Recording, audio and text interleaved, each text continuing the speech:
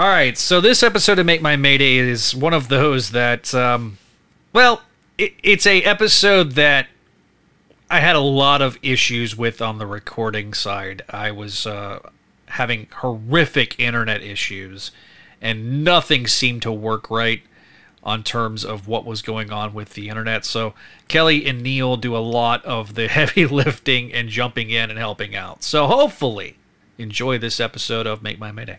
Hello, everybody, and welcome to another episode of Make My Mayday, the show all about Spider-Girl and her world. It is truly the end of an era for This is episode 50. And I'm Zach Joyner, the co-host of the program, webmaster of Spidey-Dude.com, and executive producer of the Spidey Dude Radio Network. And I'm going to forgo telling you about the other great shows on the network of this episode, simply because we've got a lot to talk about here. But just go to Spidey-Dude.com and check it out. Link down in the description below.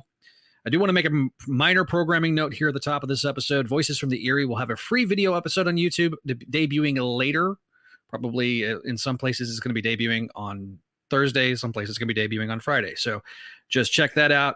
There's a reason we're doing it this way for that episode. It's a special one with the guys at Dynamite Entertainment talking about the new Gargoyles comic. And so there's some cool exclusive stuff that they'll be bringing to you here on the channel as well. So, as always, we want to mention our patrons before we get started at patreon.com/SpideyDude Network. Allison, Cindy, Ed, Georgia, Greg, Janelle, Jessica, Catherine, Kale, Keegar, Laura Howard, Master Drummond, Phoenician, Scott, McClure, Vanessa, and Vicky.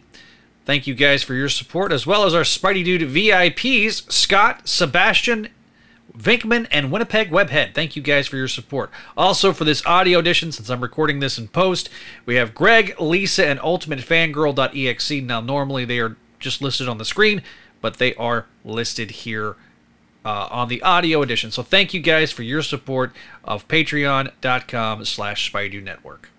Also, if you're watching us on YouTube, our Friendly Neighborhood tier, they have our eternal thanks. So thank you guys for your support over on patreon.com/Spidey Network. And as always, we always make a minor disclaimer before we get started that this show is live streamed on the YouTube channel. So if you're an audio listener, thank you. Give us that 5-star review and let us know how we're doing by leaving that review for us. We'll read it on a future episode. Also, if you're listening, since these are streamed, if you haven't already, be sure to hit that like button, smash that bell icon, and let us know how we're doing in the comments below, either live or after the fact. And of course, we can't have an episode of the host of the program, Kelly McDaniel. Hello, Kelly.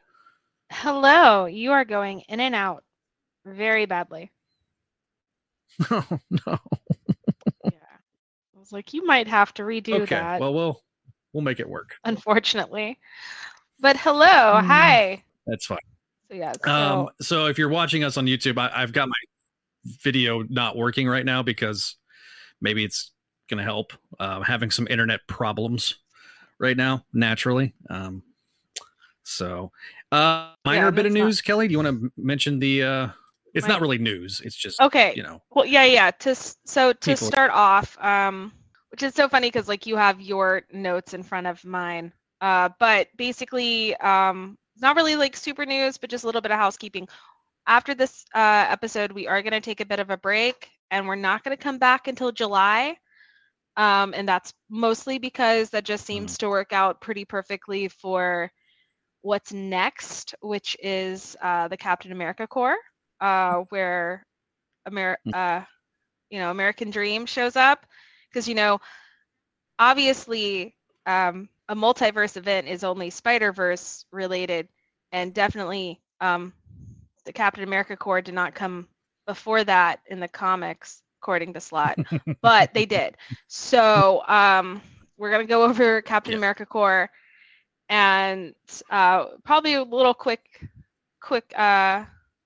episode since we'll focus mainly on Shannon and her involvement, but then we'll start swinging and go straight into Spider-Verse. So you have all the month of June to just watch the movie. Just watch Spider-Verse with little baby May all month long, and then you can start in July, where we re-traumatize you of the events that happened in the comics. Yeah, I mean, you got this poster that came out, I think, was it today? Technically it And dropped I know last people are going to night. ask us about it, so they're. Yeah, technically it dropped last night. Mhm. But yes, so it was officially posted today. The artist, I think, had posted it last night saying, "Hey, I got the go ahead. They're gonna use it." But it's really cute. There's little baby May, who is Yeah, not our May. It's not World 982. I'm getting a little annoyed and tired of hearing all about that, where people are like, "Oh, well, he's gonna lose his leg." They're not gonna have Peter B. Parker lose his leg. Come on now. It's a different world, different universe, and that's okay. Why are you putting all of this like great power and responsibility on a baby? please answer that. Like, that's a lot of pressure to put on a small little baby, fictional or not. Yeah. So to kind of explain too, I mean, we've done a lot of episodes over this calendar year. This is our 10th stream that we've done for since the beginning of the year, which means we've been doing literally 2 episodes a month. To kind of contrast that with last year, we only did about once a month. We had a few months where we did 2, but for the most part, we were averaging about once a month. So, Yeah. This is a very well-deserved break, especially with everything going on. I'm going to be moving at the end of July. And then June, we got the 25th anniversary of the website as well. So lots of stuff going on. So I'm going to attempt with that. We'll move to the history portion of the episode. Okay. Yeah. So if I start cutting out, I'll check the private chat and make sure that, you stop me where I'm at. So from the beginning, some of this is going to be a little rudimentary. I try to be as thorough as possible with this, just because this is a big episode for us. And I did not expect the amount of feedback that we got today, which is great.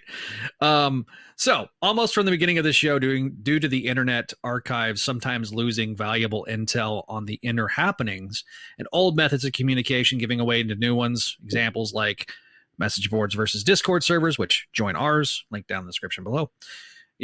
Back in the day, it was Motorola Razr was the top phone, and then it became BlackBerry, and then now we have iPhones and Androids. One of the things we've tried to do is give you an oral history of what was going on, because there are new fans every day finding the character, and we want the new fans to know the history from the fans who lived it, because time is a thief. With that being said, strap in, as this is a lot of history we're going to be covering here. Last episode, we discussed the final fate of the Spectacular Spider-Girl series, and I stated that we were caught off guard by the whole 4-issue miniseries. The final issue of SSG was on digital, was released on March 17th, 2010, and in Web of Spider-Man on April 14th of the same year. The Spectacular Spider-Girl mini number 1, it came out in May, and the solicits came out around the March 23rd. So I'm trying to clarify some of the timeline a little bit, so bear with me. While doing my research for this episode, I found the actual announcement concerning the Spider-Girl series, and I thought I'd read it aloud here. I'm going to paraphrase a couple parts, because this is directly from Tom. This is for the fans. From the message board. Spectacular Spider-Girl mini was kind of put everybody in a somber mood as a result, and it kind of foretold the end that was actually here. So this was posted on April 24th of 2010. It says, "Hey guys, here's the current deal with Spider-Girl. Spectacular Spider-Girl is going to be a 4-issue miniseries." And then he breaks down how each issue is going to be. While there is talk about an additional Spider-Girl one-shot, but I don't really have any details on that. While Marvel Digital will print all the above material, they have decided to stop buying any new Spider-Girl stories. I believe that Marvel has decided to print this last Spider-Girl limited series to see if our girl still has enough buyers to support a regular title, or if it's finally time to stop producing her. Her fate will be decided by how many copies her limited series sells, as it should be. Unfortunately, the odds are stacked against her. Comic book stores rarely support limited series these days unless they are part of some big crossover event, and usually buy just enough copies to fulfill their pull lists. Here's what you can do to help even the odds. If you plan to buy Spectacular Spider-Girl, please go to your local comic book store and reserve it now. If you don't reserve your copies, the odds are you won't get one, just like what happened with Kid Colt, Black Knight, and for a few of you, Spider-Man: The Clone Saga. You can try to convince your local comic book store to buy a few extra copies and put them out on the rack so that people haven't received a copy will have a chance to buy a copy. And please tell your friends about Spectacular Spider-Girl. A lot of people don't even know the book is coming out. We have had a wild and long run, gang. If we're meant to continue, so be it. If not, thanks for being there. Tom D. The end comics are meant to be endings that are... Zach, pause. Yeah. You might want to go back because about halfway through, basically... Oh, okay, no. Well, basically the rundown, you guys, is the letter, the message that Zach was reading from Tom DeFalco was explaining that the one-shot was greenlit. It was the end one-shot, as Zach will come back and explain what that is, hopefully. Hopefully his sound will come back. But essentially it was asking everybody to go out and buy it, to kind of give off a send-off, so to speak, and maybe hopefully open the door for discussion for something else. Right? Mm-hmm. Yes. There we go. So at the time, the hope was, maybe this is a last-ditch effort.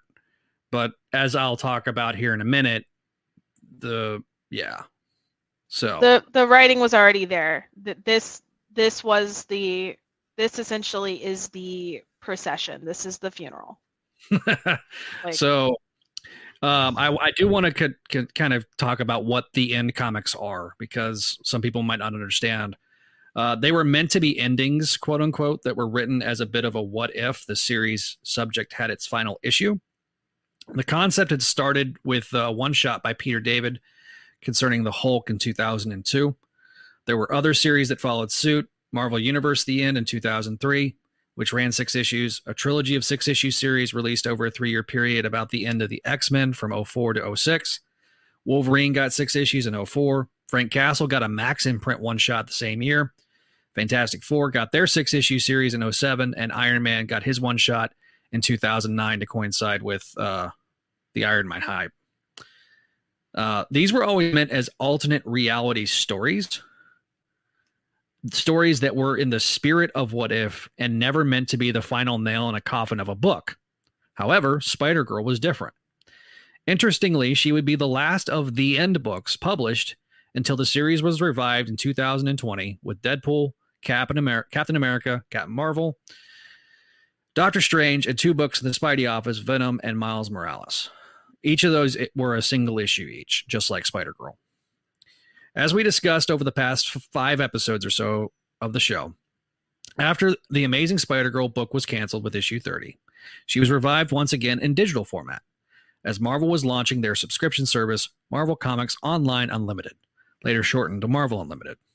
But for those who were the loyal customers and maybe didn't want to pick up a physical copy, the online stories would be reprinted in the anthology books, Amazing Spider-Man Family and Web Spider-Man Volume 2.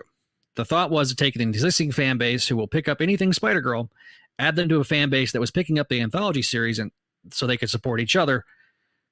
This was in a way to help stabilize the sales of the product that had sort of leveled off in terms of orders for products by retailers for Amazing Spider-Man. Amazing Spider-Man sales had slightly declined due to the commitment of having to purchase 2 additional books a month, but by replacing the other 2 satellite titles, this increased the sales of what those books would have sold for. So there was less Amazing Spider-Man, but more in terms of the Spider-Man line.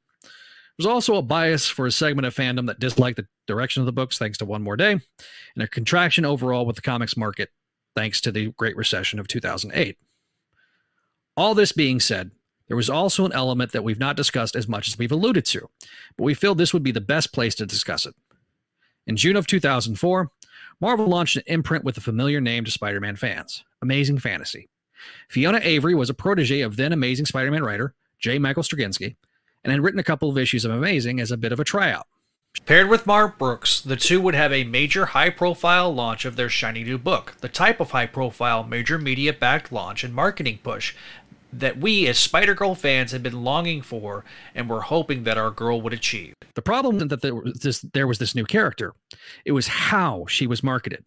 In the marketing materials, she was specifically called a new Spider-Girl. This, of course, led to fans feeling a bit betrayed. It was mixed messaging, as Marvel had announced that the first Spider-Girl digest in February the same year. The letter writing campaign that saved Spider-Girl, the Save Spider-Girl campaign, had literally saved the book after issue 60, was also one of the things that helped get the digests. Once again, it felt that the powers that be underestimated the group of fans and felt that Spider-Girl was going to end 6 months later. Amazing Fantasy did start off well. It opened as the 20th ranked book according to Diamond distributors, with orders around the $60,000 range, as did most books that start off do. And it did as most books that start off do. Despite the book being delayed a month and double shipping in the month of August, it still cut its orders in half, 33 to 35,000. Spider-Girl, on the other hand, kept steady between 17,000 and 23,000 books orders, without the sizable losses that would continue for Anya. Zach, it's Triskull. Hi. Am I cutting out again? You're very cutting badly. out a lot. Hi, Triskull. Very badly. I'm conspiring to mute you so Kelly can finish the dialogue. God. Okay. Let me try something else. Good Lord, this sucks. Right, I'm gonna mute and remove you, and Kelly can take over from here. Okay. So. Okay. I guess you were at the solicitations. All right. So I'm taking over, and I'm going to try and read Zach's script. So if I make funny faces, it's Zach's fault. All right. If you sound like a Texan, that's why. No. All right. So he's written basically he was talking about the Marvel solicitations, and we knew that The End was an issue coming out back in May of 2010, but there was basically none of the fans really knew what was coming down the pike. We were just told that The End was here. So a final last-ditch letter writing campaign was launched upon the revelation that Spectacular Spider-Girl was a mini-series and not an ongoing. But everything seemed pretty hopeless, and the writing was on the wall. June and July passed with no news regarding Spider-Girl, while other new books were being solicited for September and October. So things felt pretty bleak. And then almost a watershed event occurred. Amazing Spider-Man had been excuse me, guys. Amazing Spider-Man had been chugging along in the Brand New Day era for almost 3 years at this point, and was quickly getting to almost 100 issues since the start of the initiative. But that was about to change, as on July 25th, San Diego Comic-Con had their Spider-Man panel. Friend of the show, Josh, was reporting for the crawl space while at the con and provided the updates. The announcement came in fast and furious. Brand New Day was ending. Dan Slott was the sole writer of Amazing, now twice a month. A Carnage miniseries was coming out, and a new Venom title was teased. But the biggest bomb was for Spider-Girl fans. There was a new Spider-Girl ongoing, but it didn't star Mayday Parker. It was Anya, Aranya. So it was Anya Corazon. For fans such as us, this was a gut punch. The Spider-Girl fandom that was online had long felt that Anya was there to replace Mayday, and this felt like that was finally coming to pass, because maybe Marvel's not as slick as they think they are. Anyway, in the story, the seeds would be sown for this change in the Grim Hunt storyline. You've heard Zach allude to it 4 or 5 episodes, and this is why. During the story, which saw various spiders be hunted down by the up until Brand New Day previously unseen wife and preteen daughter of Kraven with illegitimate sons, Alyosha, Grim Hunter, it says revived via juju for killing Maddie Franklin. Was half man, half lion, and of course, all of it was a story to bring back the original Kraven himself. Maddie Franklin, Cassandra Webb, and Kane were killed off. Of course, Kane, I believe, didn't Grim Hunt, Neil, that's where he became the other after, right? He became the other in Scarlet Spider number 9, I believe, but he was turned into Tarantula at the end of There Grim we Hunt go. Okay, by the there we Devil. Okay. All I know is spiders, man. I'm covered in them. But yeah, so they were killed off, and then Julia Carpenter, who had never really been associated with Spider-Man, although she was a Spider-Woman, became the new Madam Web, and Anya was given Julia's costume and given the name by Peter of Spider-Girl. And all things that actually did make Anya unique were removed in favor of corporate synergy, aka they whitewashed her very heavily. Yes. All of this was published the exact same month that Spectacular Spider-Girl was getting to its finish line. As Zach mentioned, the Save Spider-Girl group felt utterly betrayed by these actions, and as a result, there was a very huge morale dip in the fan base. All the years of work that had been done to keep Mayday alive and keep the series chugging along came to an end. Now this part, all right. So now this part is Zach speaking his opinion here. Do you want to take it back now that you're back, Zach? Yeah. Let me. So,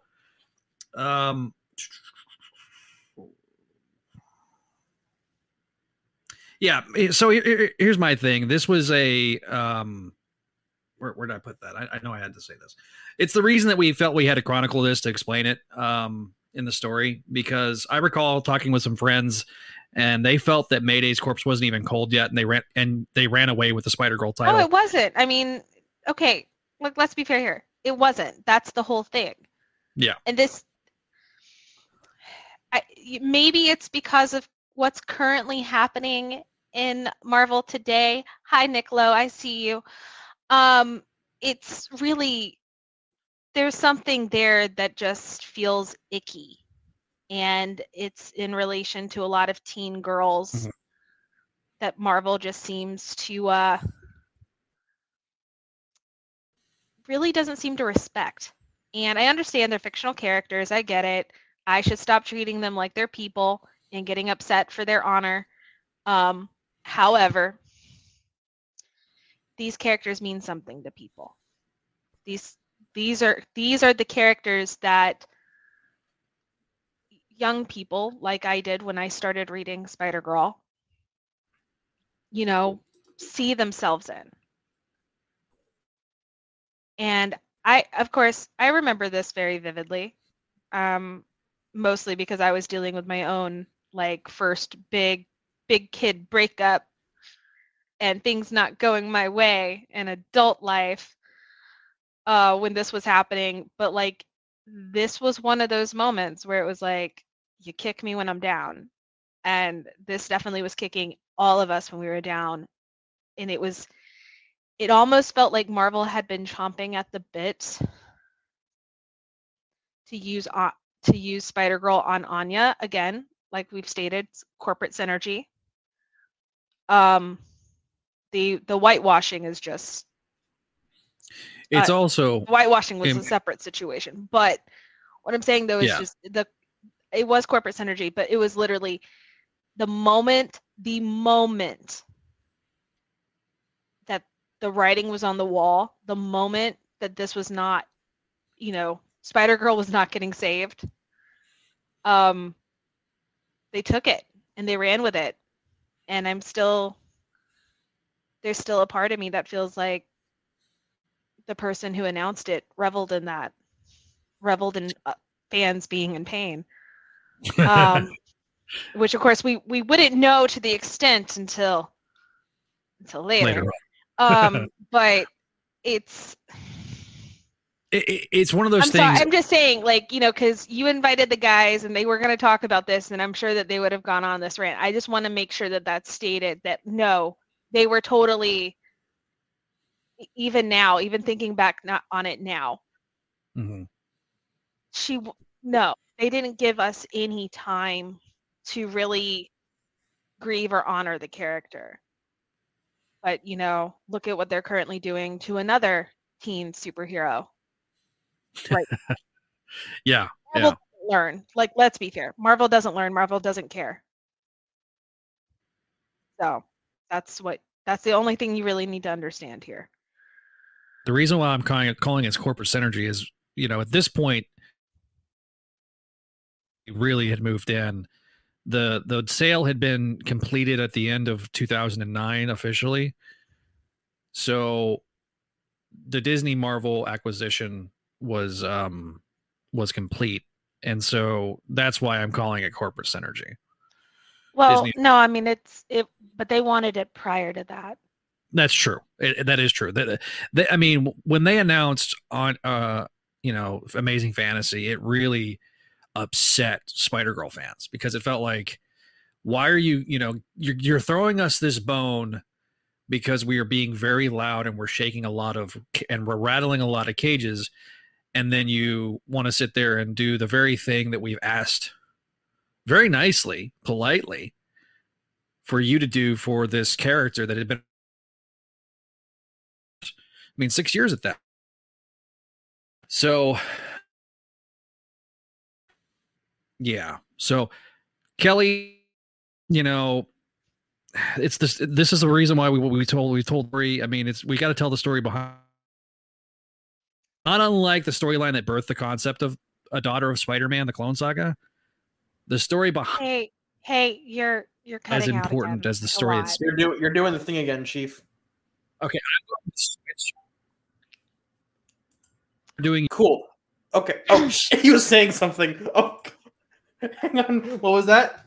Anyway, what I was gonna say, I'm gonna read the end part of or I'll read the last two things for Zach on here. He can probably jump in, but the entirety of the timing felt like a cruel move so soon after the cancellation of Mayday's title.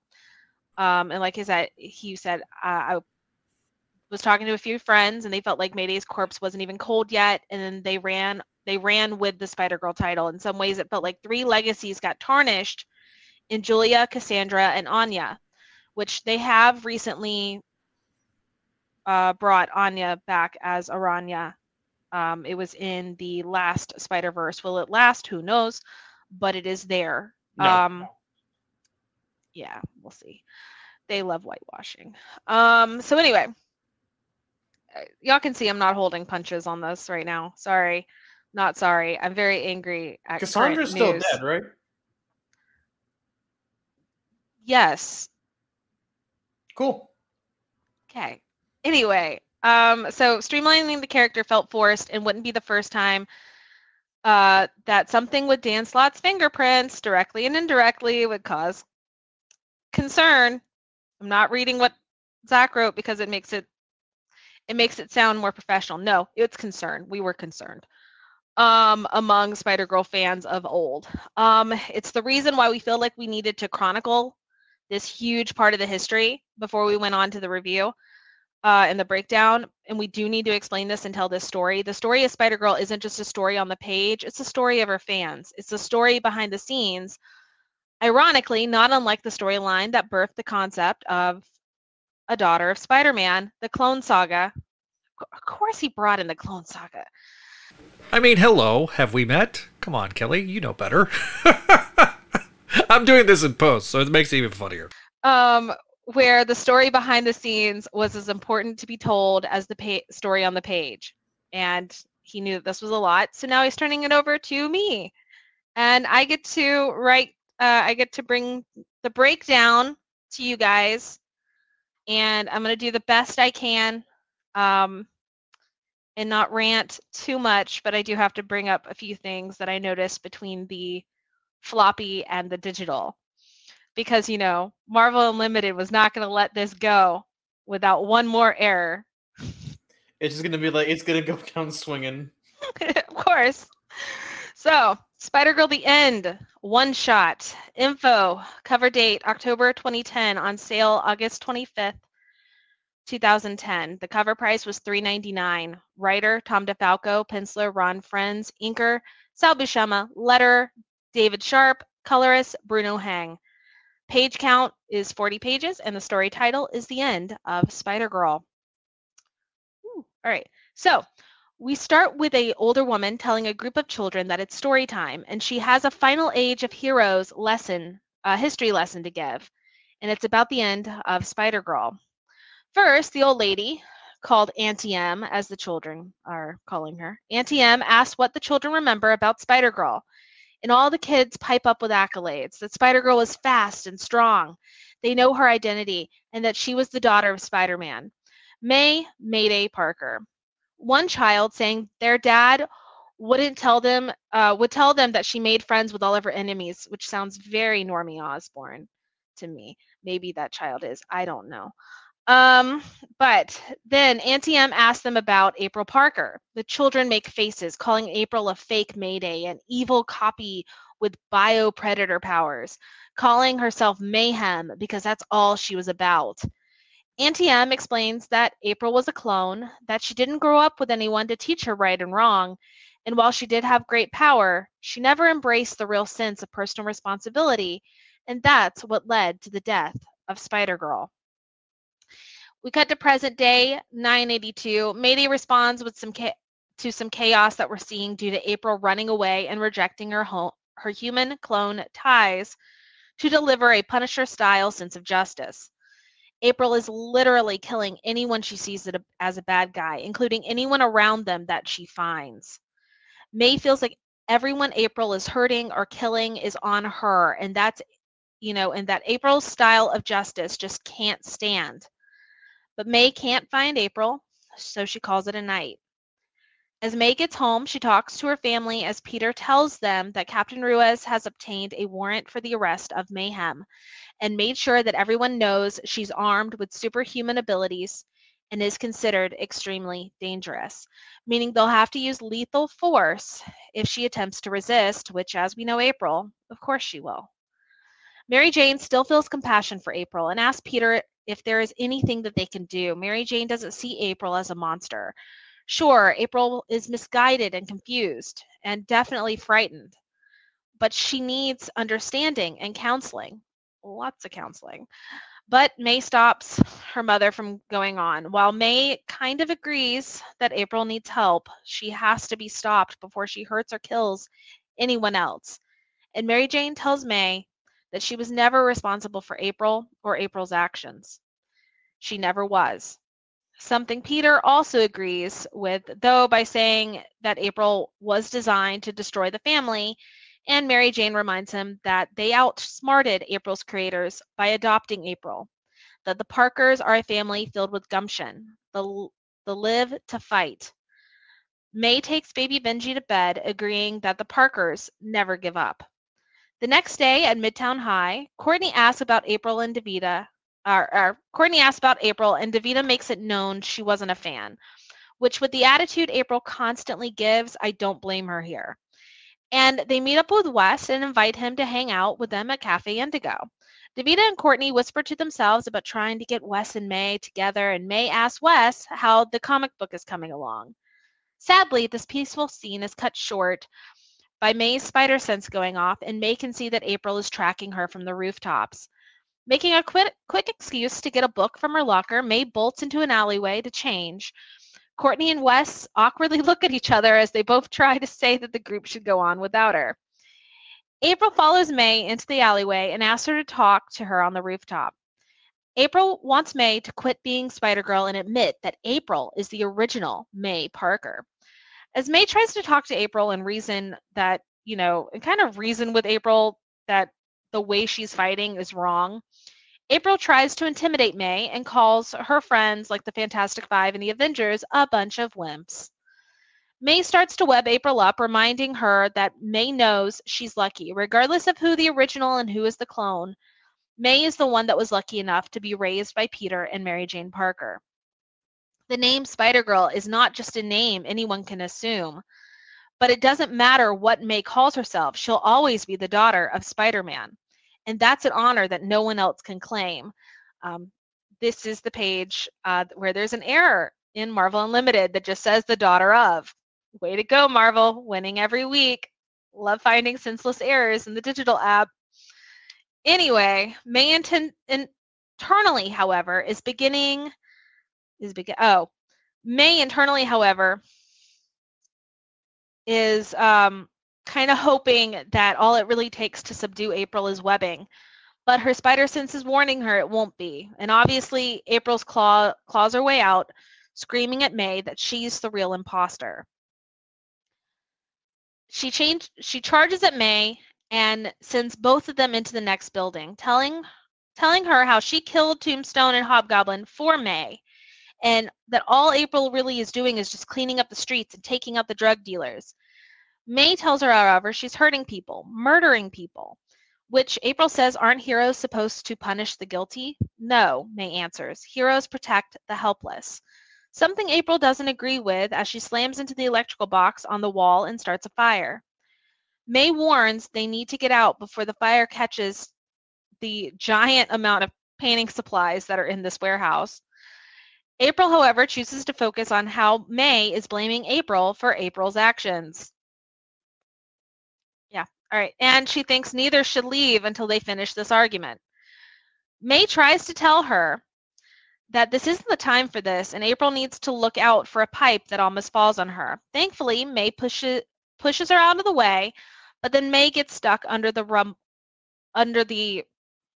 rubble of the roof. I have so many errors in this. I apologize, guys.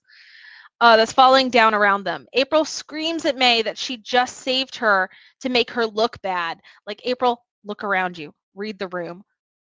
What the F?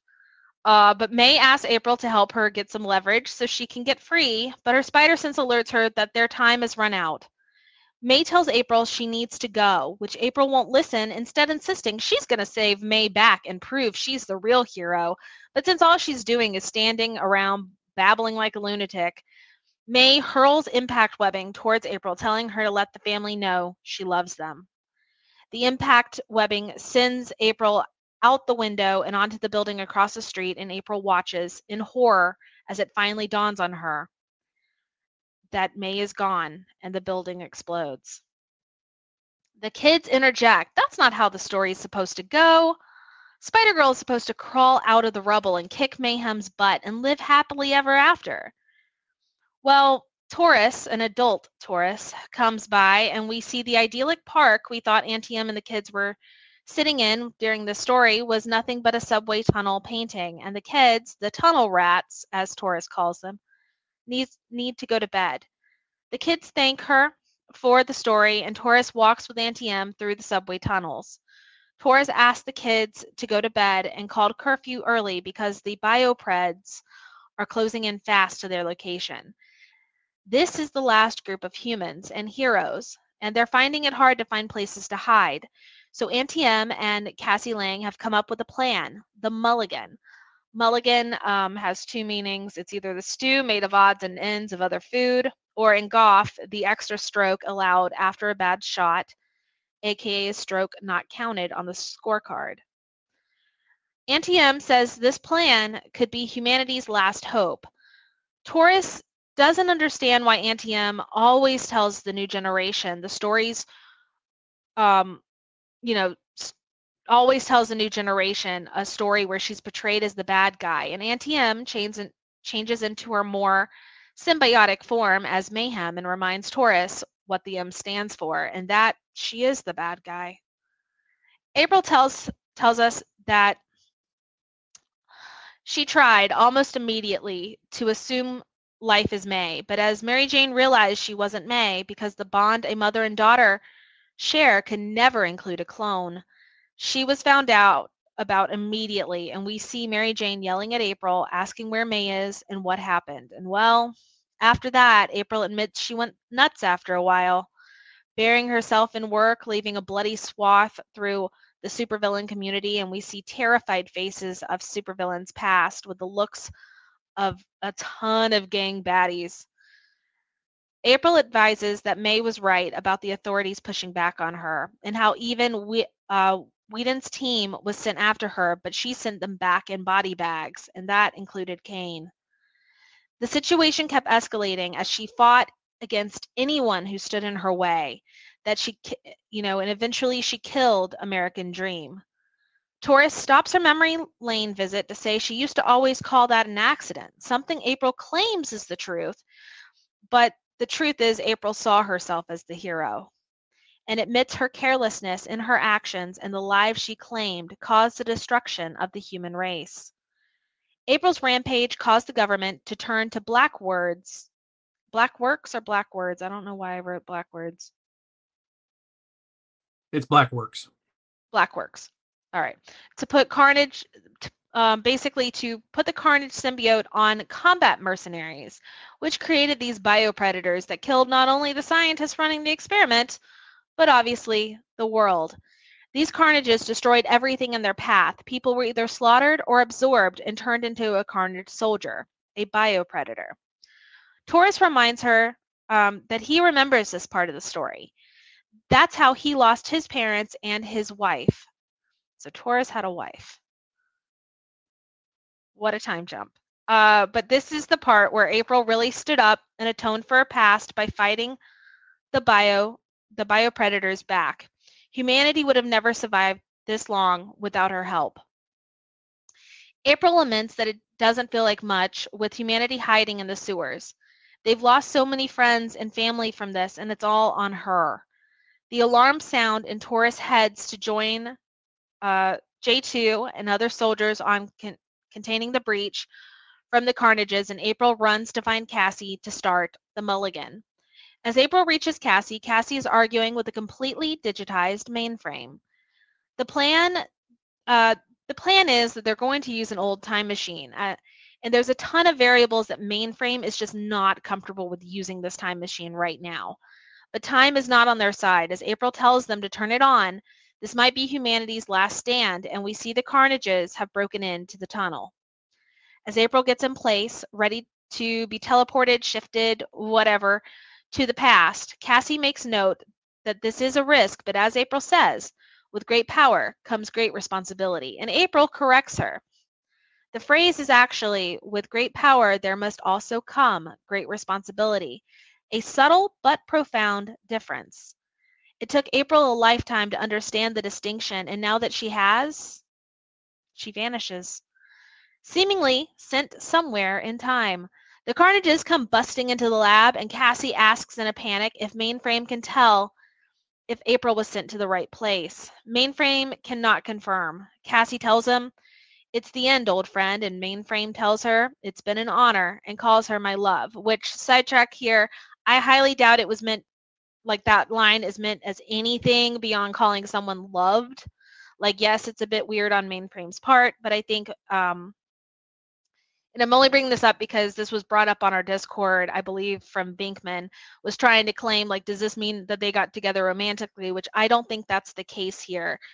It might be like an alludement to Mainframe's crush on Cassie from the beginning, but it's not something really to be read that deeply into, and I just wanted to put that there since it was brought up, that, you know, it's really not a big deal. It was very cute. Lifelong friends literally dying. Like, I mean, come on. That's what that was. So anyway, we land back into the past where young April has tackled May into the building right before the fire. We see that old April materialized into a wall with just her arm sticking out, which is putting her in absolute pure agony. She feels like she's dying, but she has to keep finding the strength to finish her mission in the past to help future generations, to help the children. She's able to stretch her fingers into tendrils and get the tendrils onto her younger self to almost plug into the symbiote and download the future of her younger self.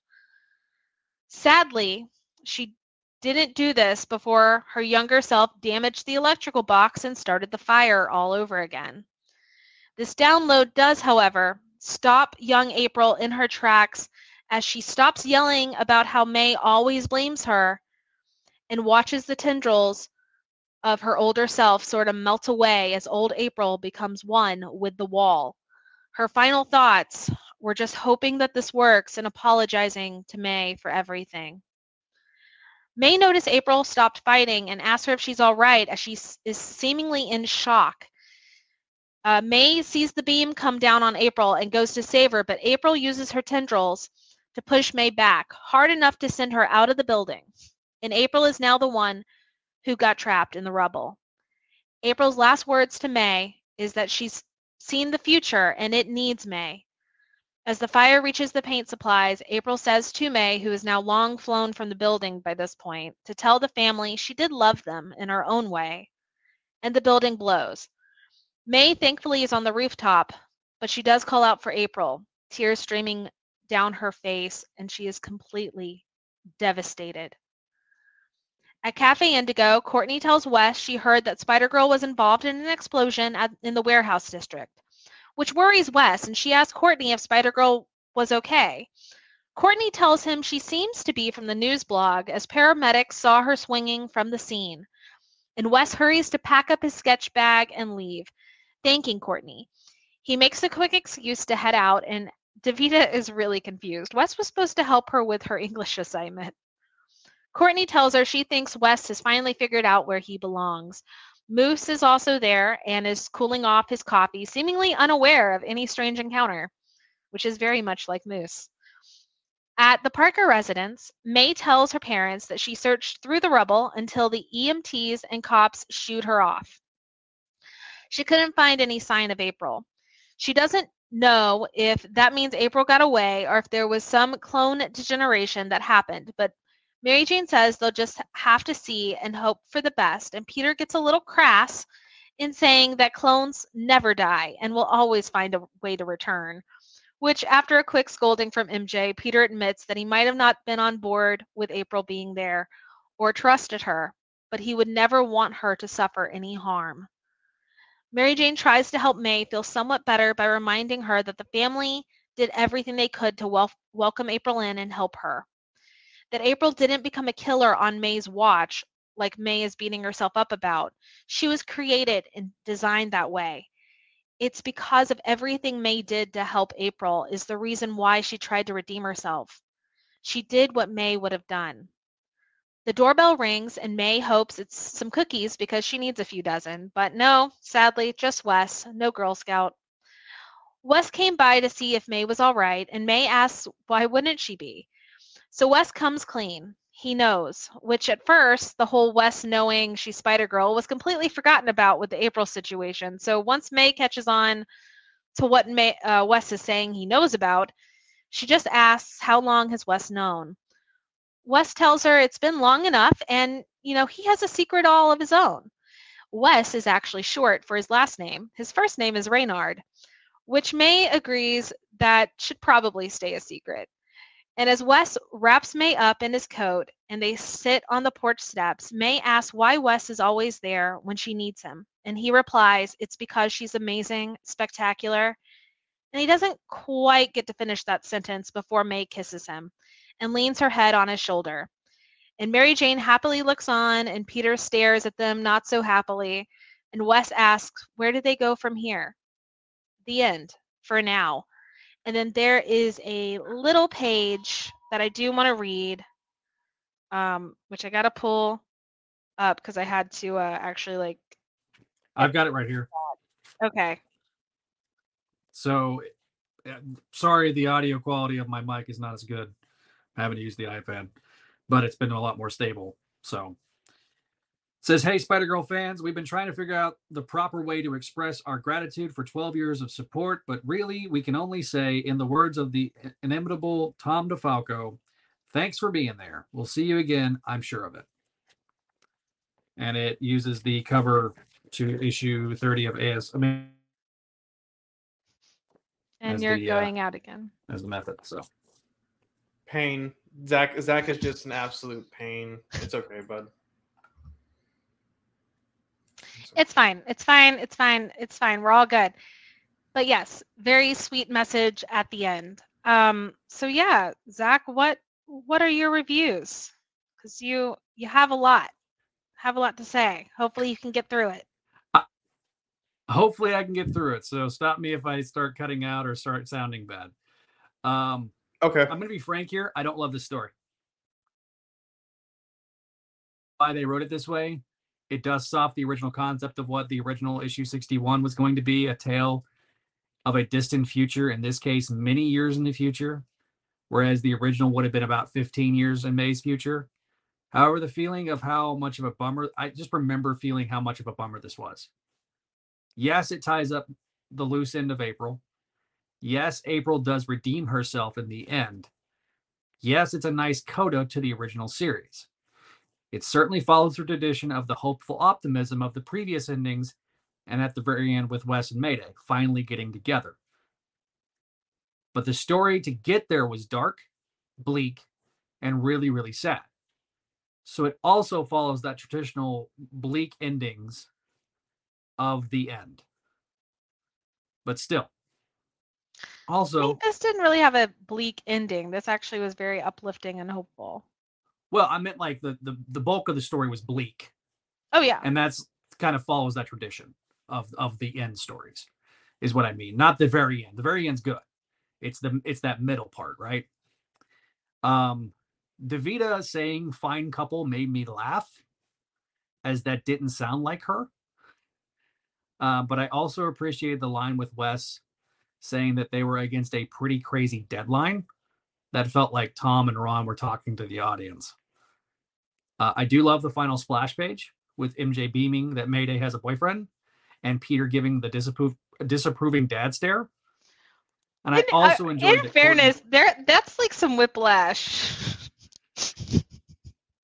That's true. We're going from like mourning to like, oh, and now she just kissed this random dude on the porch. Who is he? Ew, he's scary. Get him off the porch. But you know what I mean? It's like Peter doesn't know who this is. That's true. I mean, but like, I just love that Peter's like scowling. It just makes me laugh. As a dad to a little girl, it makes me laugh. I'm just saying he doesn't know who that is, so that's really funny to me. Like, I mean, what else? What other face are you gonna use? Maybe like a inquisitive face. I don't know. I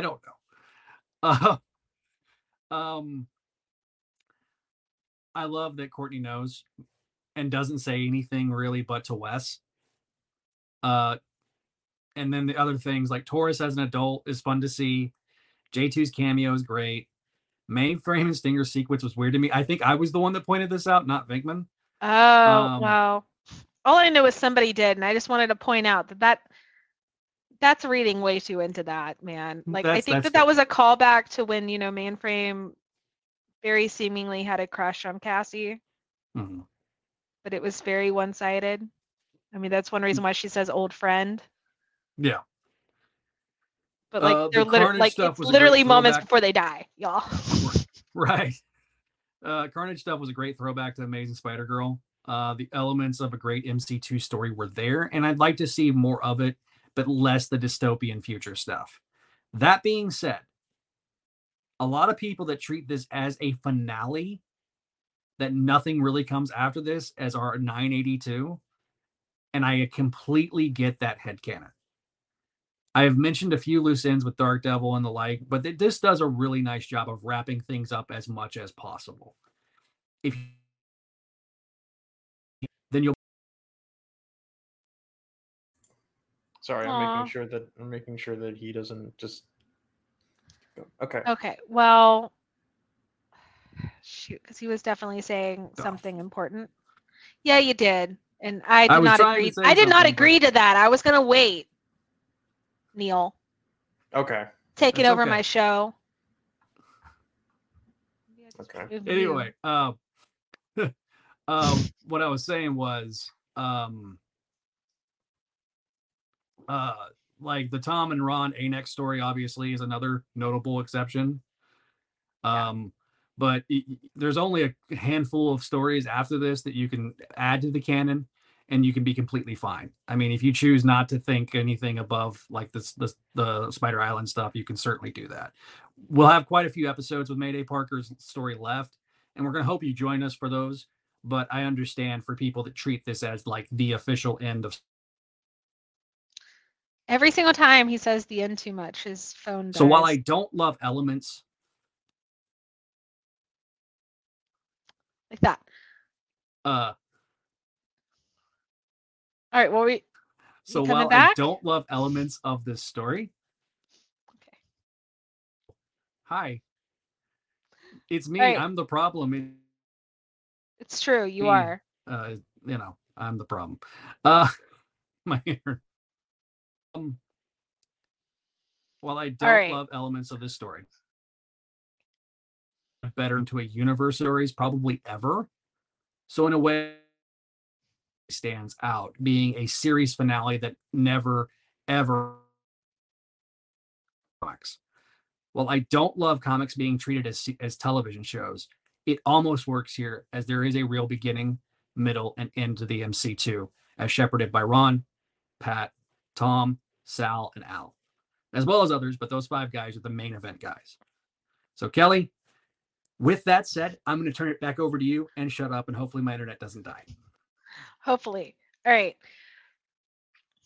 So, as stated, we love Courtney figuring things out and kind of hinting at it to Wes to test her own theory, because that's really what it seemed like. It seemed like she was testing this theory. She was like, I'm going to see his reaction.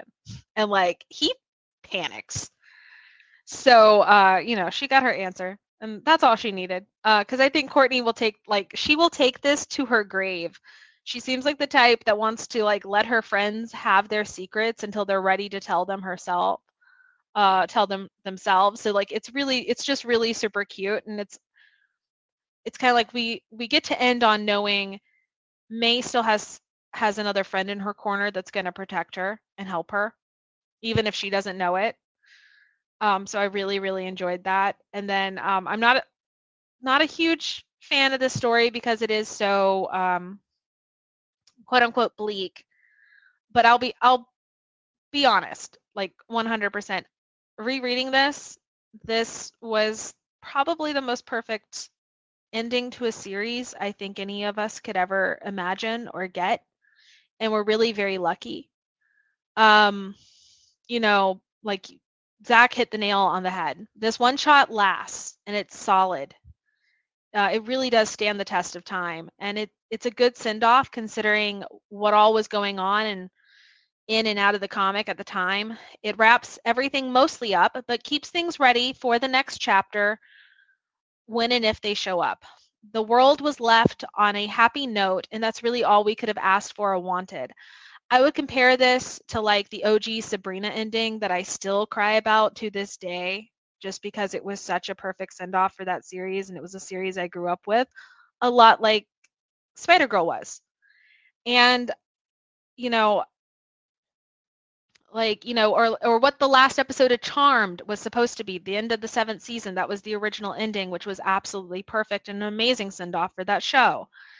And then they really wanted Kaylee Karuk, whatever her last name, whatever. Kaylee Cuoco. Anyway, yeah, really needed her, man. Anyway, but basically, my brain.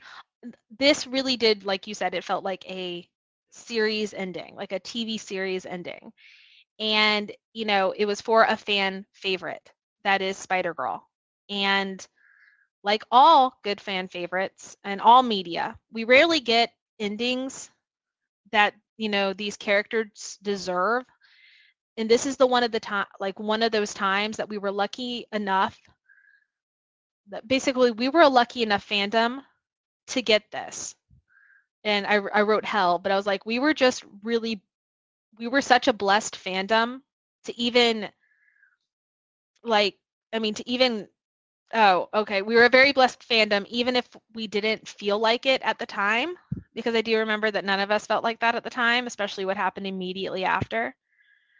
But we were very blessed. And I, think of how long this ran, actually, like it says 12 years. And it was pretty much a straight 12 years. There's a very rare amount of pause, even in between amazing and spectacular. And that's a long, long time. So like, think of all the lives that this touched in the beginning, the spectacular quality and heart that was put into every issue. And it's known, it's felt, like we know how amazing this is and how unique it was to have the same creators pretty much stay on the whole time. That does not happen. Not for 12 years. And so the fact that that did is really special. And yeah, I mean, this series still stands the test of time. We are really lucky to have that and to be a part of it as it ran. Sometimes I think of these 3 series as something we'll never see again, not like this. because this is not the way comics are now, and we're never going to get back to that. It's never going to happen. So this is just, it was of its time, and it's a part of history. And what a lucky thing that is. Sometimes series needs to end. Nothing needs to last forever. And the good thing about comics is once you finish the run, you can pick it up from issue 1 again and start it all over. You get to have it with you and share the story with others forever.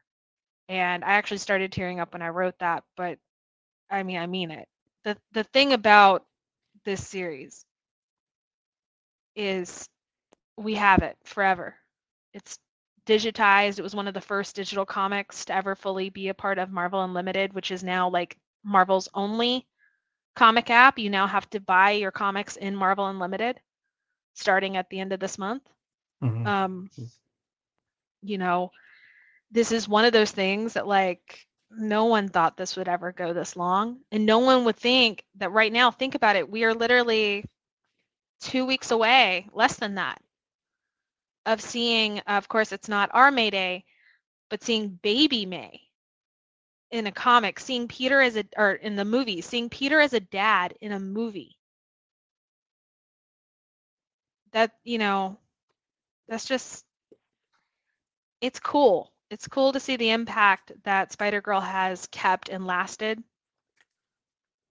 on pop culture. And, even though this is the end, and this was such a perfect send-off in such a really terrible situation, this isn't the end of Mayday Parker. It's not the end of her legacy, and it's not the end of us being fans. And I think that that's a lucky thing. Mm-hmm. And look, I also think that there was a respect, I think, with like Brevoort and DeFalco, and I think them giving them the chance to write this, and that way ended on their terms, which is in comics. Okay, for anyone who's not hearing Zach because he's cutting in and out, he's basically stating that the end was, it was a very respectful thing for the creative team to get, because they were able to end on their terms, which is, like I stated, very rare in the comic industry. All right, Zach, you think you're back because your picture is frozen? I maybe we'll. But yeah, like you just said, I mean, this is a watershed. The fans, and as bad and as painful as it was that way. This is a testament to the fact that a female-led title lasted this long. And it's still the longest running female solo title of Marvel.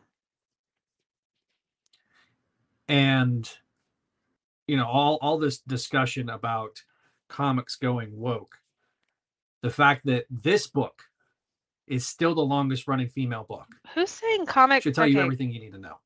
That was such a corny. But my point is that their argument is irrelevant when you look at the fact that if it was as bad as they quote unquote say, they being people that are terrible, then another character would have stepped in to Spider-Girl's spot. But Spider-Girl still holds that spot, is my point. And it's a testament to the quality of the writing, the quality of the art, the way, the passion that they put into this universe is the important thing to focus on. And I know that Tom and Ron would want somebody to take that baton from them, but it just hasn't happened yet. And it's going to be that way because of the way comics are with the relaunches and stuff. Even so, doing this show has been one of the best things that I've done. And I've been podcasting for over, 15 years almost. And And I'm just thankful that we've gotten to this point, because I didn't, Kelly is the driving force behind this. She is Planning. Lots and lots of planning and bullying. Listen, the amount of work, the amount of work that we've both put in to try to make internet problems be damned is a testament to the passion that. Okay. And Kelly, I am so. Zach, sorry, you cut out, and then you came back, and it just said "internet problems be damned," and then you cut out right again. Unfortunately, my entrance was extremely well timed. I'm the harbinger of doom. Gods that are But cursing me. but I'm trying to say something really nice about Kelly, and it's like the internet gods are like, no, never, not allowed. But thank you, I appreciate it. Why are you calling Xfinity gods? They're more like devils. Well, it's not just Xfinity right now; it's also T-Mobile. That's great. Anyway, I get new fiber internet next week. Yay! Fingers crossed. Yay! So since your internet's kind of cutting in and out, we're going to go ahead and move on to our emails. All 5 of them. We did ask for this, so this is on us. But I'm going to read them. But if they reference for Zach, we will try to give him a chance to speak. Hopefully, his internet will let him. But I will go ahead and read. So, email number 1. Hello, Zach and Kelly. I wanted to say thank you for all of your hard work over the last 50 episodes. Your passion and knowledge for all things Spider-Girl is truly amazing. I am a newer fan, only discovering the YouTube show and watching and listening to whatever shows popped up on my feed. I wish I actually listened to Zach and followed the Spidey Dude Radio Network. Don't worry, Zach, I do now. Now that I do, I have listened to old shows of the Clone Saga Chronicles and Make Mine Mayday. So with that, I have a question for Zach. Zach, I noticed that you seem to be a lot nicer / calmer with Kelly as a co-host than with the guys on the Clone Saga Chronicles. Is that due to fatherhood? The fact that Kelly is so good? What is that supposed to mean? Or the content of Spider-Girl doesn't upset you as much as the clone stuff does? Anyway, great job, you two, and keep up the great work. Thanks, Eric. And Eric sent it from his iPhone. Okay, Eric. Hopefully. Thank you, Eric. Thank you. Beautiful. That was a work of art. I'm so happy. All right. This made me and Kelly laugh out loud, reading it back to each other. It's a mixture of all 3, truth be told, because there is some really crappy clone stories. I've mellowed out over my years. Zach in his 20s is not the way Zach is now. See, now that there's 0 hair, he's chill. The hair makes you angry. She's seen the pictures, so she knows that I used to have a lot of hair. It just migrated to my beard. But yes, it's a mixture of all 3. Thank you for the kind words. Thank you for going back and listening to all those old shows. It makes it worth it, man. I really do appreciate it. So I don't have, that's all I got to say about that quote, Forrest Gump. Thank you for writing in, Eric. I think you're in the comments. So hello. I know you're watching us live right now. So thanks. Yeah. Thank you very much. Like I said, that was like really funny because I could not wait for Zach to answer that. So yeah. So now on to email number 2. Hello, Kelly and Zach. I just wanted to congratulate you on your 50th episode and for officially closing out the original Spider-Girl run by Tom, Ron, Pat, Sal, and everyone else who helped make this one of the best Spider titles ever. I'll try to keep this short and sweet. I've been following you on this journey from the very beginning, and I've enjoyed every minute of it. The fact that you are 2 of my favorite people made that journey so much sweeter. I am so lucky to be able to call you friends. I love y'all from the bottom of my heart. Now the next phase of the show is going to be a darker and a lot more bumpy, but I can't I can't imagine anyone else I would rather go on that journey with. Until then, make mine Mayday. Sincerely, Vinkman. Thank you, Vinkman. Yes, thanks, Vinkman. And also, I have your box.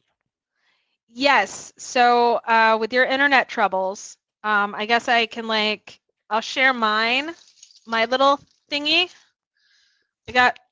Vinkman sent me a copy of the Spider-Man magazine that has the dance in it. So yay, awesome. Yay, thank you, Vinkman. So thank you, so Vinkman. Opening up the box right quick. We can't see you, Zach. That's what I'm saying. You're gonna have to do it on a separate show once you get better internet. Yeah, I'll do a YouTube short. Okay, good. Sorry, Vinkman. We did plan on it, but it's not my fault this time. Anyway, my internet sucks. Yeah. All right.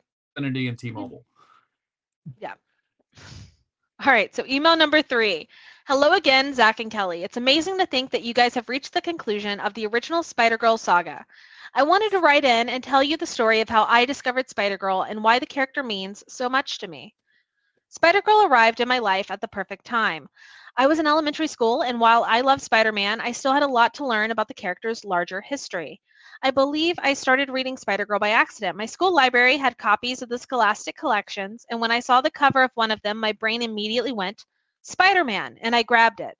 When I got home from school, I realized my mistake. Initially, I was embarrassed because I was still entrenched in the girls are icky mindset that infects many young elementary school boys. It's not just elementary school, it still happens. They're out there. Anyway, however, I quickly decided men think girls are icky. Yeah. However, I quickly decided to give it a try anyway. And when I read it, I was excited to discover that it was just as good as all the other Spider-Man material I had already consumed. I quickly checked out the other collections from the library and followed the series as best I could through the Scholastic releases. At the time, I didn't know about comic shops, so I had no idea that Spider-Girl was an ongoing series that I could buy month to month. Eventually, Spider-Girl The End came out. By this point, I was in middle school, and my interest in comics was entering its dark and gritty phase. I turned increasingly towards characters like Batman and Daredevil, and gave Spider-Girl less and less thought as I got older. Years later in college, I majored in philosophy, and my professor turned out to be a huge comic book fan. Sometimes I would discuss ethics with him in his office, and we talked about superheroes through the lines of virtue ethics. His favorite superhero was Superman, and he always argued that Superman was the best superhero because he was the best possible moral role model for people to learn from. Eventually, I started to think about Mayday Parker again.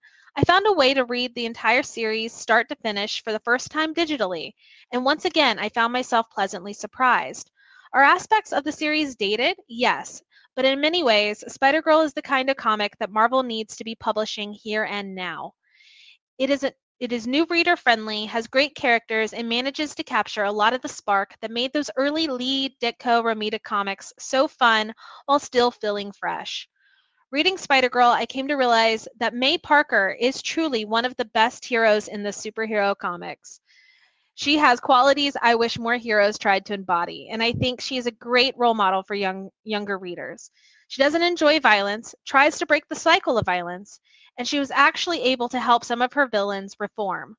Sure, she's made mistakes and can be a bit naive at times, but she's pretty darn heroic too.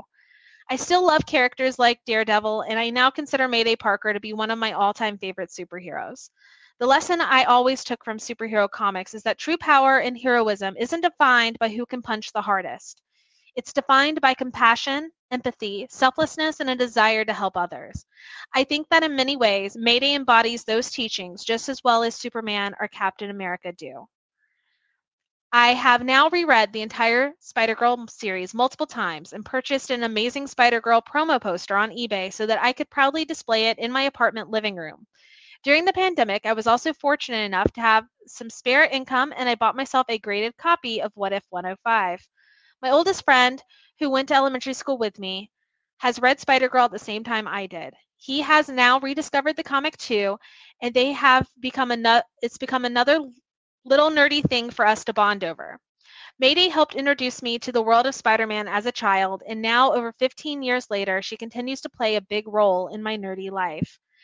Mayday should have a larger fan base. She deserves it. I appreciate the two of you and this podcast for making the effort to try to build that fan base. I don't know if we will ever get another ongoing title for her, but I hold out hope that Spider-Verse 2 at least helps build greater interest in the character. Thank you again for all your hard work on this podcast. I'm proud to be a fellow Spider-Girl fan. Best wishes, Russell. So thank you, Russell. I really appreciate your story. I think that that's great. And yeah, like Spider-Girl brings people together, and she's the best superhero ever, honestly. Those truly. type of stories are why we fought so hard to keep the character alive. Yeah. Those type of stories were at the because we knew that if we could just get it to kids, that there would be an impact. Because even us as adults and young adults felt it. I mean, I've explained my story. I saw it in a comic book shop that I was about 7, 8 years old. And obviously I saw Spider-Girl. I saw the girl on it. And I really was like, oh my God. Like, as I stated, I saw me. I saw somebody like, we've made jokes on social media that, oh, I look like Mayday, but it's like I saw myself 100% in that character. And so Spider-Girl is very important, and all superhero content's important. And I think like I said, we were really lucky to have a team that took that seriously, understood, kind of understood that the audience was going to be very broad, especially, with the Scholastics deal, and wrote a character that could inspire. And yeah, I mean, obviously the character has inspired so many people and continues to do so to this day. Otherwise, we wouldn't have literal daily conversations with like 8 different people, as me and Zach always do in our Discords. So yeah, I'm very 100% Russell, right there with you. So speaking of a couple of those, next couple of emails. Okay. Yes. You want me to try it? I can try to Well, read this next let me get to it. So we're at email number 4. So not quite there, man. Almost though. But 1 second. Still getting over this cough, guys, so I apologize. But email number 4. Hey y'all, it's me, Marcy. Just wanted to share some thoughts for the next episode. Been swarmed the past week, so sorry it's a bit late. Spider-Girl The End is special. It represents the end of April's speed run of Kane's hero arc, and it's the event that segments her as a Parker. Sure, it took the apocalypse for it to happen, but we all mess up, don't we? There's just something inherently special about seeing her grow from first loving that she gets to replace May to realizing that she has to replace May as the protector. And she never truly got the chance to love herself. Giving her life for a sister who never could understand her, going back in time and convincing baby April to do the same because she finally learned what it meant to have great power. I only wish it was a mini-series to further showcase her psyche breaking down as she realized where she messed up. In the end, she was a hero. Even Stinger and Siri called her a partner. I think that's Mainframe. But she's got May's life in a twisted way, but her Parker luck didn't let her handle it. And then there's the fact that the apocalypse was kind of sort of her fault, and technically her brother, Carnage. Wish she got a chance to join Venomverse or Spider-Verse, a chance to talk to Kane, Ben, or Ultimate Jessica Drew for a version of April to come out a heroine that Peter would call his daughter. Lots of love and can't believe it's episode 50. Hope I didn't get that wrong. That would be embarrassing. I only wish it somehow aired the last day of April so that April could die so that May could live. But I'll save the theater for the drama club. LOL. April and May mean the world to me. Even if April is a menace, she's a character who I can weirdly relate to something that I've only ever managed with characters like Peter and Kamala Khan. It's so sad to see her go. Fingers crossed we get her in Venomverse, the sequel. Till then, hope you have a wonderful day. Thank you, Marcy. I really appreciate that. Because I will tease all of the April stans, but she does mean a lot, and she does have one of the best clone arcs ever. So she definitely deserves the love. She definitely redeems herself. And if she does appear in Venomverse, I suppose we'll talk about the Venom. Her Oh stuff in yeah. Venomverse. If April shows up in any Venomverse, we will add this there. Technically, different May, Earth X May, is showing up in Venomverse. So we'll see. We'll see. Anyway, now for email 5, which if you can pull those up, great.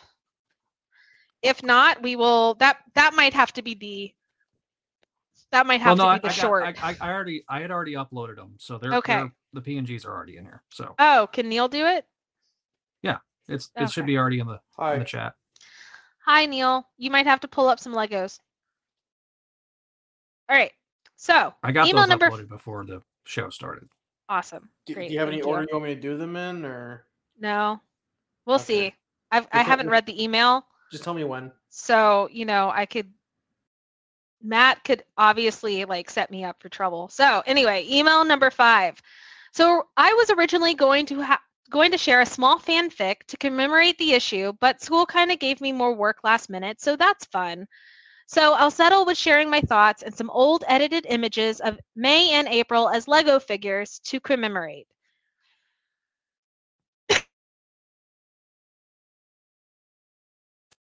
Oh, those are cute. So anyway, okay. So April is one of those characters you either love or hate. There is no in between. With her arc is so compelling, even if rushed, and could have benefited from some more issues. Spider-Girl as a whole was a fun romp to read over the last 2-ish years. I'm slow. And when comparing it to the 2099 book, it makes sense as to why it is so liked. Both have strengths and weaknesses, but the inherent fascination of seeing characters grow and have kids experience similar lessons is definitely a selling point. May isn't her father no more than Gohan is Goku. She's stubborn and responsible, but she isn't guilt-ridden. She's also more likely to de-escalate a situation before throwing a punch. If this were May's last appearance, I think this would have been a fine ending, open-ended enough for you to speculate, but not sad enough to where you feel bad. And in many ways, it's almost shocking that she isn't as popular as some other heroes. Sure, She-Hulk and Carol Danvers came first, but May's book is one that has lasted consistently. It outlived many things and came a month before Spider-Man, the animated series, ended. For fans at the time, that was probably the closest to an ending the show could get, not to mention outliving the Raimi films and surviving past One More Day. May paved the way for brilliant characters to come to lead books that people can enjoy. Gwenpool, who I recommend checking out if you haven't already, and Miss Marvel, Kamala Khan, wouldn't exist without the impact the books had on the world. Even if May never gets another good run, it doesn't matter. Her impact can be felt as one of the first in the Spider-Verse to popularize the idea before Miles was even a pipe dream. In Ultimate Alliance 1, May is a skin for Jessica Drew. So is Julia Carpenter, but not Maddie Franklin. May also appeared in Marvel Heroes and had a background cameo in Shattered Dimensions. Like a bug on a windshield, she stuck around. Few characters I find as intriguing as May. Gwenpool is also surprisingly deep, and overall, she's probably my second favorite totem behind the man from 2099. But this isn't May's story fully. It's April's. April is a fun character. She's a terrible person and a real look into what May could have been if she wasn't raised by her parents. And yet, she still came around, just like Kane and Ben, because she's a Parker. Even if she never had Aunt May's ghost to guide her, in the end, she did good, and it sucks that she's been forgotten. At least Flipside gets to be a skin. And yet, she's also a lot of missed potential as a result of her limited time in the world. Overall, Spider-Girl was a fantastic, dare I say, amazing run with some fun characters. It's a relic of an era when the company tried to care for Peter and didn't just make spider people poof out of thin air as often. And it has led to a legacy that is basically unheard of for characters outside of 616. Besides Miguel O'Hara, the only other big example I can think of is the Guardians of the Galaxy, and that's not due to their original appearance. I do have a few questions I figured would be fun to ask. All right, Zach, get ready. All right, if you were writing a continuation from the end and had to bring April back, how would you do it and what would be her story? Why did MJ wait so long to tell May about her PTSD over the black suit when Peter got possessed by Venom at the start? I guess she may have been panicking, but that also seems weird to leave out. Hope you have a lovely rest of your day, and I hope things go well. I would add more, but deadlines have to be met. Hopefully, I'll have something fun to show next episode. Till then, have these edits. I wanted to do some for Buzz and Dark Devil, but desks don't build themselves. Also, I love calling April Spider-Girl Blue. Not only is it a reference to something fun, but Superman Blue lived on in the form of a redeemed Livewire who was similar to April's pre-Flashpoint in some manic way. In a world where April lived, and she probably did, I could see her donning the name with pride, knowing she isn't second best, just simply double the fun. See ya, Matt/Escantor. Which thank you, Matt. I really appreciate. Thanks, Matt. So the questions. First one is, if you were writing a continuation from the end and had to bring April back, how would you do it and what would be her story? So Zach? I would, it would be one of those things where I would try to bring her, I think she would want to stay away at first because I think that she would feel an enormous amount of guilt, and I think you could explore that. You could even have Kane find her and maybe mentor her a little bit in a way that isn't the same as how he mentored Dark Devil. I think you sort of saw some of the potential that you could mine from Dark Devil and April and how they are similar.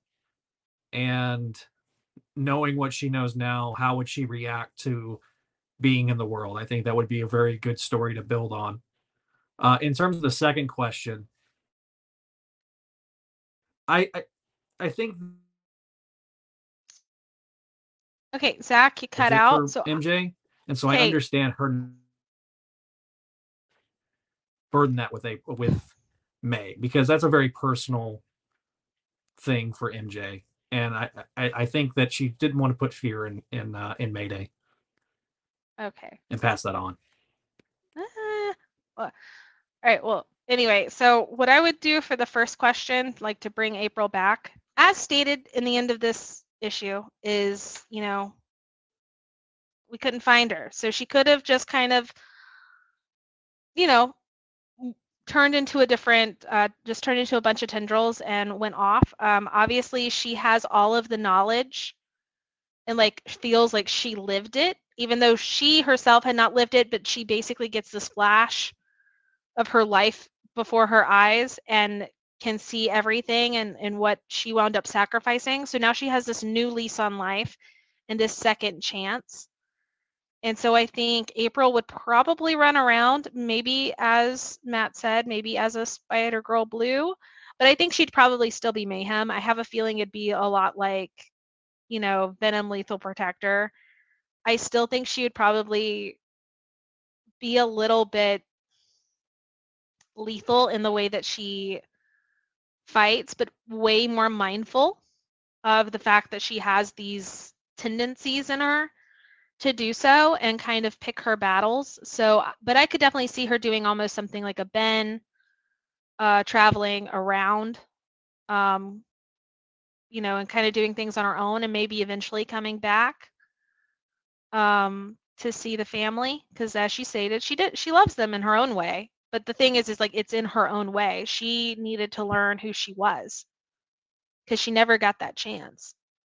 So I could see her kind of like deciding to live and do her own thing and maybe show up later. Because I agree with Peter. Clones don't die. They never die. They just keep Nope. coming back. Nope, they don't. Just keep coming back. So anyway, and then for the second question, something's bugging me there. I do, because you're talking about like when they first saw Venom, and then later when she had the black suit, and then she was like freaking out because she saw the black suit and it reminded her of Venom. I think there were two separate things there, like, because Mary Jane didn't really see Venom, right? Or like, am I remembering this right? I think that she she didn't see Venom, I don't believe. And so that was kind of one of those things. Like she was able to kind of like keep blinders on and go, this happened. Versus, because, well, and two, Peter's life was on the line at that point. Like, you know what I mean? Like Peter's life was on the line. And then she sees, yeah. So like she didn't see Peter as Venom in that issue. And then the next time it's really brought up is in the black suit. And then that's when she explains everything. But that's because she then sees her daughter covered in like what she feels is the symbiote suit. And that probably brought, like a PTSD flashback because, but it's also her daughter, not something else. And I mean, like, too, because we also don't really see like her reaction with Normie. And I feel like that would have been really traumatic for her too, because this is the thing that I've been really bugged about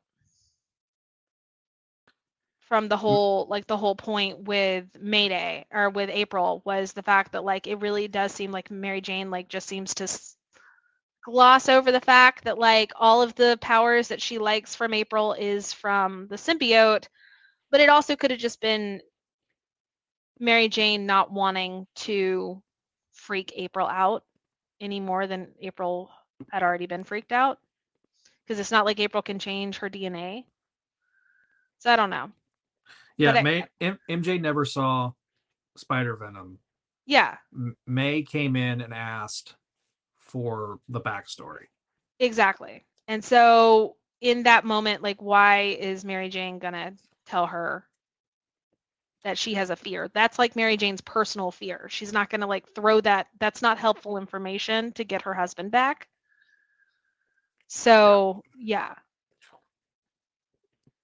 So I mean, okay, I know we have a voicemail, but I can't play the voicemail because of the internet problems that I got going on right now.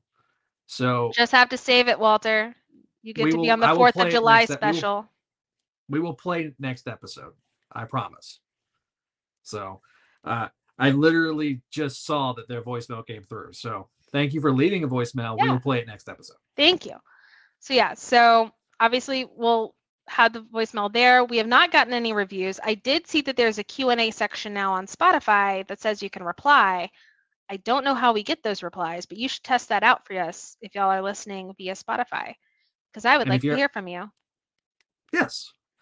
So I did unpack the box while Kelly was doing emails, so I can briefly show people. Okay. What Vickman got me? If you don't, so if your internet doesn't die. Yeah. So he got me. This is the Civil War 3-pack Marvel Legends Spider-Man. So this is based on the concept art from Civil War. So thank you, Vickman. I also got that for me too. Thank you to Vinkman for that. Me Planet of the Symbiotes, the trade, which this is a fun, goofy, crazy story. And to keep it further Spider-Girl related, he also got me Spectacular Spider-Girl trade, the Who is Gwen Riley trade. So this collects all of the Amazing Spider-Man family and Web of Spider-Man. So the Mr. and Mrs. and the first half of the digital books. And finally, he got me the retro carded Spidey, not one, but two. We can't see it, Zach. Zach's just a JPEG. Yeah. I can't fix this. I'm sorry. It's okay. So Vinkman, we'll have him redo this when his internet is better next episode, aka the 4th of July, super special, where we talk about Captain America Corps. Before we start the first Spider-Verse later this summer, we've got to check in with the Captain America verse that happened before it. Guys, multiverse shenanigans are not new. Written by Roger Stern, a mysterious cosmic entity has recruited 5 brave patriots for the ultimate commando mission. Their names are Legend. The U.S. Agent, American Dream, Commander A, Captain America, and another Captain America that was apparently really shocking in 2011, according to editorial. We'll be focusing on American Dream's role and what this adds to the world of 982 on our July 4th festivities for Make Mine Mayday, which so far will be July 6th, but we'll talk about that date. But definitely for 4th of July shenanigans, we will talk about Captain America Corps. And of course, to let you know what's coming. Oh, because this is Zach, but his internet's messed up. And of course, to let you know what's coming soon on the channel, we will have a review of ASM 26, the death of Kamala Khan, where we will have a huge discussion about the fallout internally and externally. It's a big one coming to you live on May 31st. But before that, Zach will have several podcasting friends come together to go across the Spider-Verse of Spidey podcasts, bringing in some old and new friends together coming May 26th. Be sure to subscribe to the channel to see more from this show, the sister show, Spidey Dude Experience, and things like Zach's action figure shorts, where he just recently did one on Mayday. So, Zach, you got any final words for everybody watching? Thank you all for listening. I'm sorry that my internet sucks, and it will be better for the next episode of shows. And I can't wait to thank you for everybody that wrote in the emails and the voicemails and everything. And we're just really excited about things as yeah. So I'm super thankful. Thank you guys for watching and listening. All right. Thank you guys so much. And we will talk to you soon. Bye.